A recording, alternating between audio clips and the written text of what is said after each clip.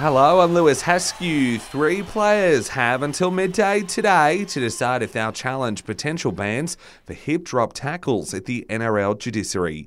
Sharks skipper Dale Finucane is facing the longest stint of between 3 to 4 weeks out for a tackle during the 2-point loss to the Warriors.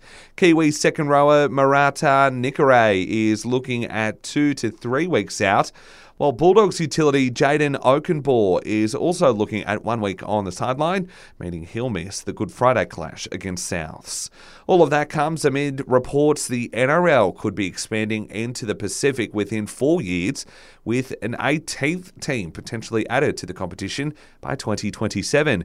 A Pacifica franchise is on the cards, following the footsteps of the successful launch of the Dolphins.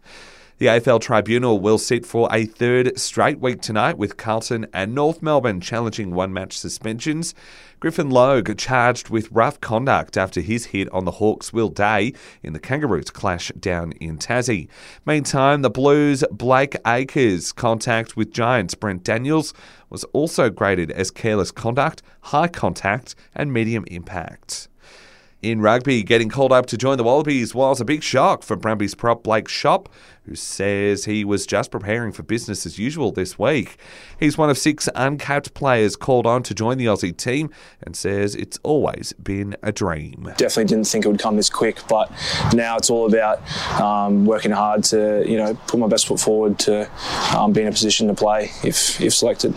And Aussie surfer Owen Wright is hoping to go out on a high at the Rip Curl Pro at Bells Beach this weekend. The Olympic bronze medalist fought back from a serious head knock 8 years ago that left him unable to walk and talk. Wright says he has no regrets. I'm going to be stoked either way, whether or not I do well or not. I'm just kind of like, well done. And that's your latest headlines. Check back again later today for a wrap of the day in sport with the full-time whistle here on the Sport Report.